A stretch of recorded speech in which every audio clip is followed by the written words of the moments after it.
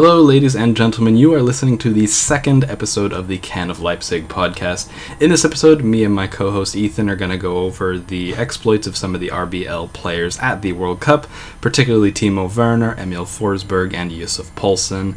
But speaking of my co-host, let's get him in here. Ethan, my friend, how are you doing? I'm doing very well. I got my orange squash this time, not blackcurrant. This time we're switching it up. You knew the question before I even asked it. I knew the question. I remember, yeah. I myself have a key lime LaCroix. It's not very good, but it's good for your body, so that's what I'm drinking. It's a little too early. It's what? It's a what? A LaCroix. Do you have that over in Wales? Don't know. I've never heard of it. It's basically just flavored sparkling water. It tastes pretty awful. But it has, let's go over this. 0 calories, 0 total fat, 0 sodium, 0 carbs. It's basically sparkling water with a little bit of some flavoring in there. Mine is in a glass, so I couldn't tell you. It was a little too early, in my time zone at least, to be having any beer or anything of that effect, so I figured I'd just pull out a refreshing LaCroix on this warm summer day. And speaking of warm summer days, there were a fair few of them recently over in Great Mother Russia. Not too many good ones for our RBL players, particularly Timo Werner. Die Mannschaft got off to a pretty disappointing start, a 1-0 defeat to Mexico, in which Timo Werner, until maybe the 75th, 80th minute, did practically nothing. I can say, personally, I don't know about you, Ethan, I don't feel like that was much down to Werner. It was more of a, tactical problem with Lowe. When the Mexicans were completely pushed back into their blocks and we were trying to put, crosses into Timo Werner. That's more of like the Mario Gomez style. Timo Werner, you need to break quickly, hit him on the counter. It really felt like a tactical disconnect between Werner's style of play and what Lowe was trying to do. Yeah, well, you see him at Leipzig, like you say, he breaks them down, he goes on the break and he gets them fast. But the way Lowe, watching it wasn't like watching Germany at the last World Cup. It was sort of, they felt like they were stuck, like they were sort of restricted. Yeah. They weren't really trying as hard as I think they could have. Yeah, it almost felt like they just expected to get out of that group, despite the fact that it was admittedly a difficult group, as we've seen now by the fact that, Mexico... Well, we say Mexico are a good team. They then went on to lose 3-0 against South Korea and do nothing against Brazil, so that's even more embarrassing. But Sweden did get through to the quarterfinals, so it's definitely a solid group. But the Germans, they almost seemed like they just expected to get through the group. They were just going through the motions. They really didn't have any incisiveness. They didn't really have any drive to come at the opposition quickly. Maybe not on the counter, but, try to get some quick 1-2s going even when they are back in their blocks.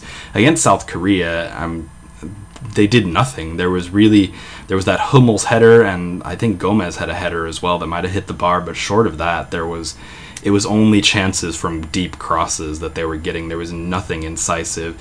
Ozil did admittedly create a ton of chances over the course of those games that he played in.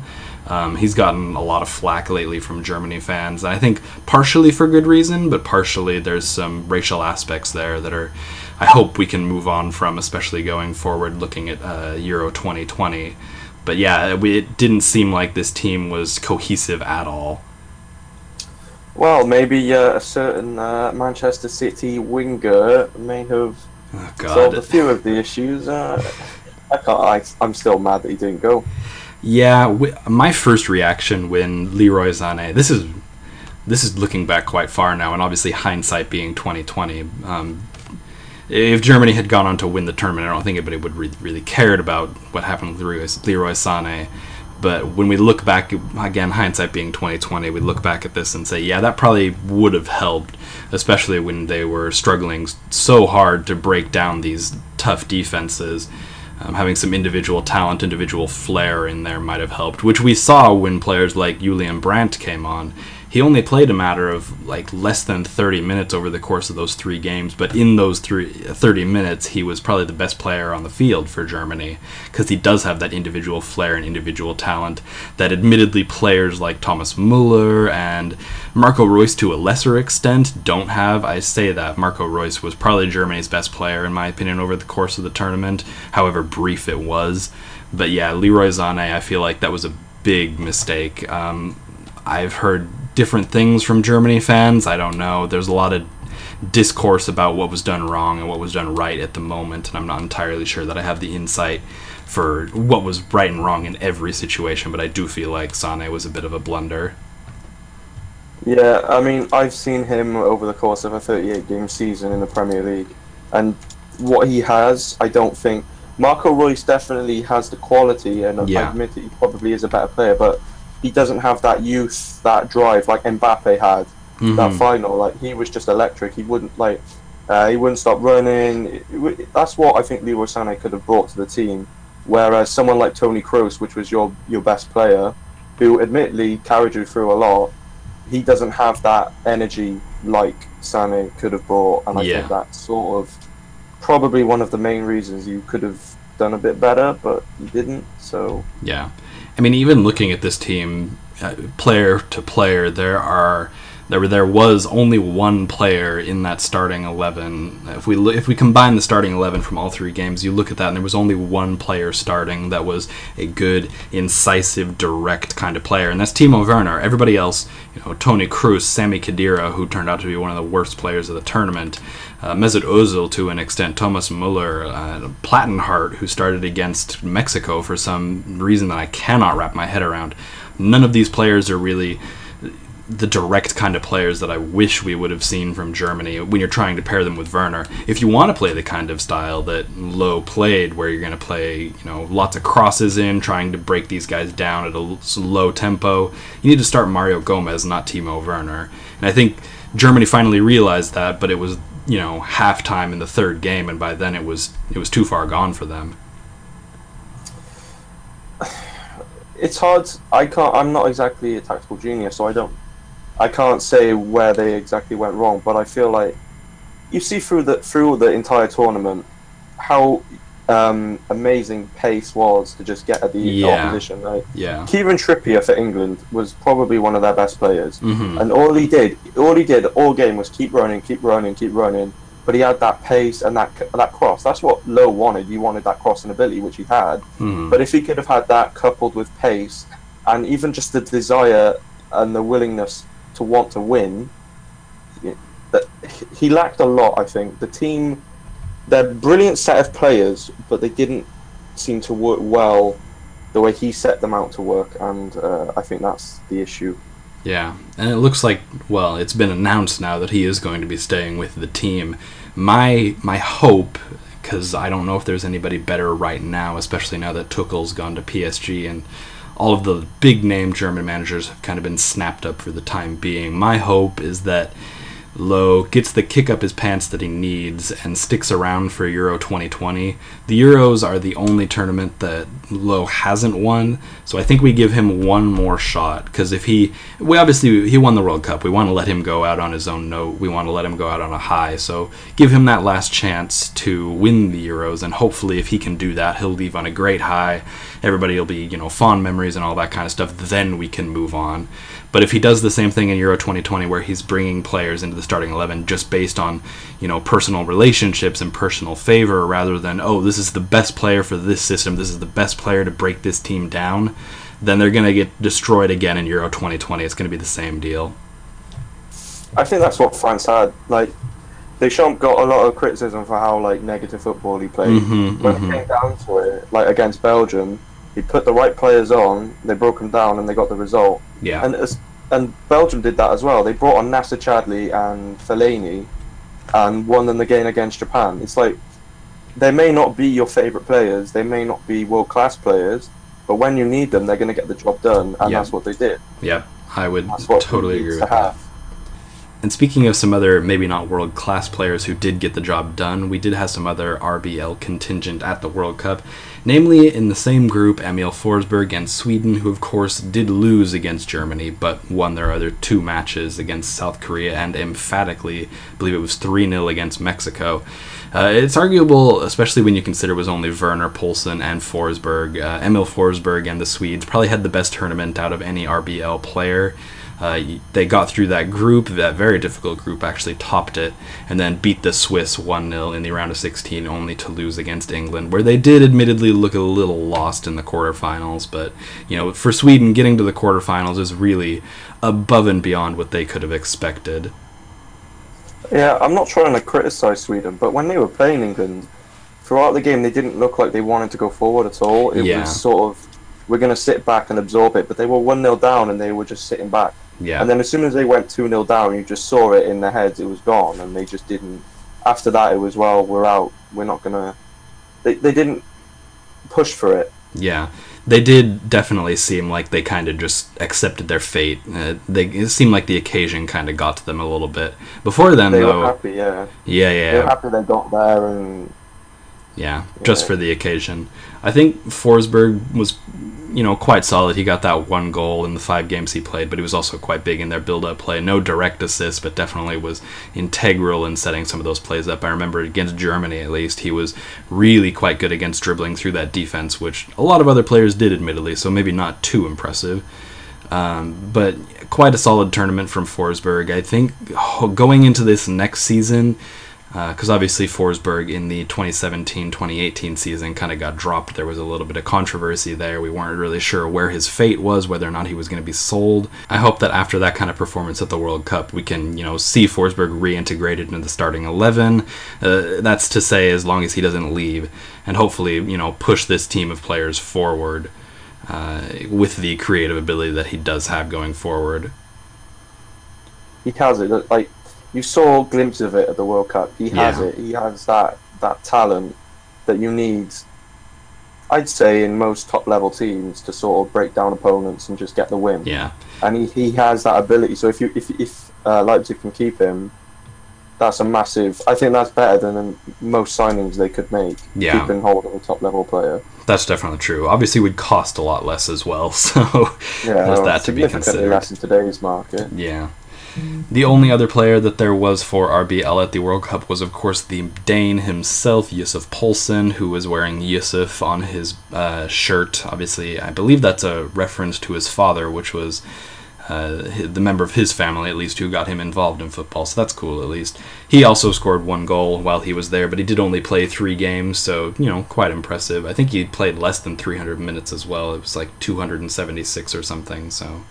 Went the full distance in those games, but yeah, the Danes, I honestly was really impressed with their performance against Croatia, especially seeing what Croatia did after that, because I think Denmark easily could have knocked Croatia out in that round of 16 game.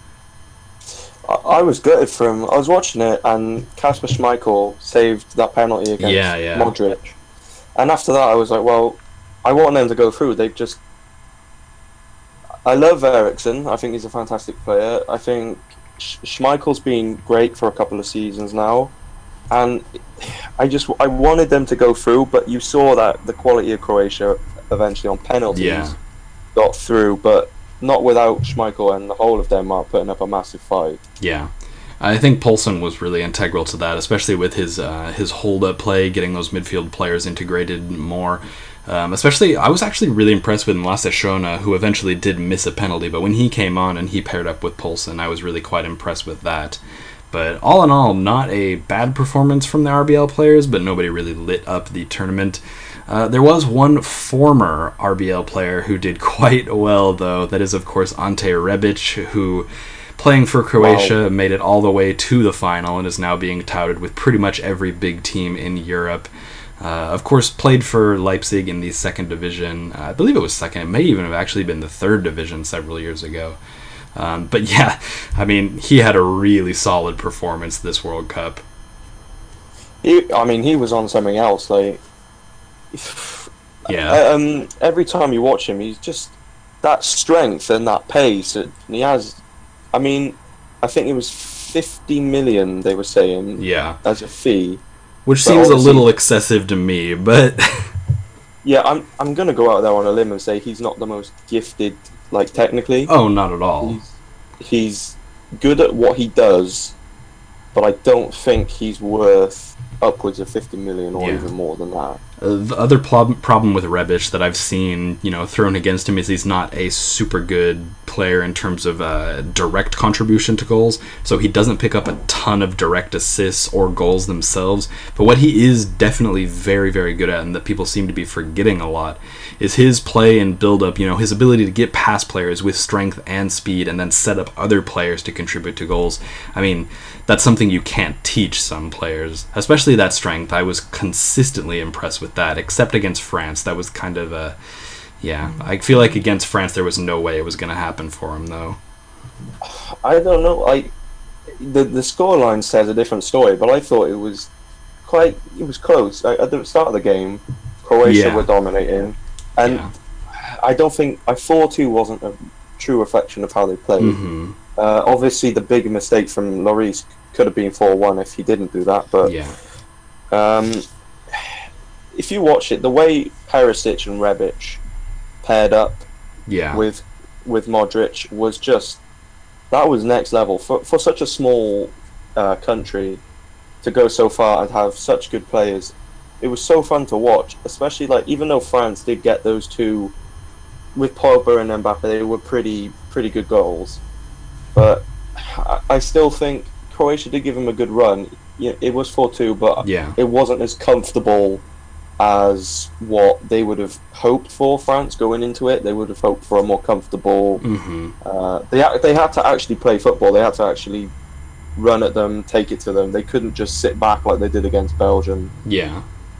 which was fun to watch. Yeah, you mentioned that early stage of the game, and I feel like if they would have capitalized there, obviously without the own goal, they really could have been off to a good start, because they were all over France for most of that first half, I've got to say. And They still had... No, sorry. No, go ahead. I think they had, at the end of the game, they had more possession, more passes, Yeah.